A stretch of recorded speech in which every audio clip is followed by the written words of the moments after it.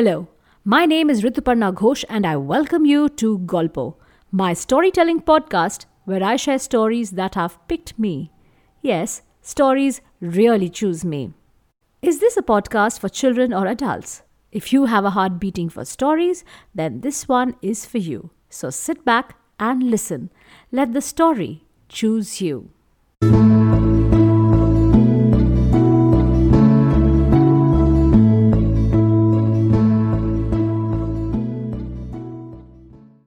The Rabbits and the Elephants. In the heart of a dense, dark forest, there lay an everlasting pool of water.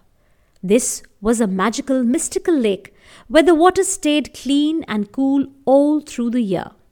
The lake was also home to a naughty colony of rabbits. One year, when the rains didn't come, the animals in the jungle were deeply troubled. Many animals died. Some meandered out of the forest to look for water in nearby villages and towns. The rivers were drying, the waterfalls were dripping, but the lake was brimming with water. The rabbits kept the secret of the lake to themselves.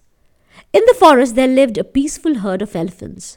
The large animals were distraught about the vanishing waters and searched the forest for water. Upon last, they found the lake and treaded down every day to the lake to quench their thirst. In their walk, they happened to trample upon the rabbits on the ground. Some were injured, some were crushed under their elephantine feet. As their number grew less, the leader of the rabbits called a meeting. "Oh, brothers and sisters," he addressed his fellow companions, "we are all aware of how we are being killed by the unthinking elephants every day. We must think of a way to save ourselves." The youngest and bravest little rabbit said, "Let me go as your messenger.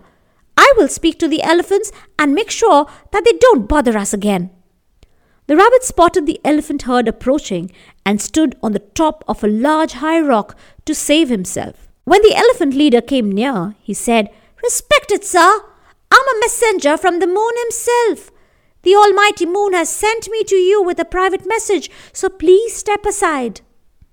The leader of the elephant herd bent low to listen to the rabbit. The rabbit continued, "The lake where you go to bathe and quench your thirst belongs to the moon. He is very upset as you crush many rabbits on the way. As we are his close friends and guides, our sad plight has saddened and angered the moon. You see, the moon and our queen are good friends. If you would be kind enough, I will escort you to the lake tonight to speak to the moon." The elephant leader was much amused. How could a lake belong to the moon, and how could their queen be a friend to the moon? The elephant readily agreed for the meeting. When they reached the lake, the rabbit showed the moon's reflection on its still water and said, "Look carefully, O leader of the elephants. The lake belongs to the moon, and on the moon lives our queen, Miss Hare. They own the lake and its water. We forbid you to come to the lake." The elephant leader was surprised and shocked to see this mighty reflection. He shook his head and walked away from the lake with his herd forever. And so goes an ancient trickster tale where a small defenseless animal takes on a mighty herd of elephants. Harmless, isn't it? But maybe not. Let's look at the story from our story prism. Have you ever thought what happened to the elephants? Where did they go to drink water? Did the lake truly belong to the rabbits? Who owns water and the other natural resources on the earth anyway? What happens when a city's water runs out? Will we chase away the elephants or will we trample the rabbits?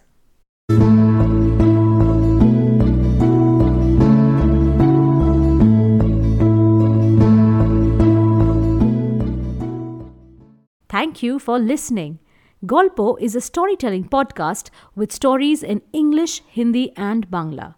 If you enjoyed the story and the podcast, drop me a line at contact@yourstorybag.com.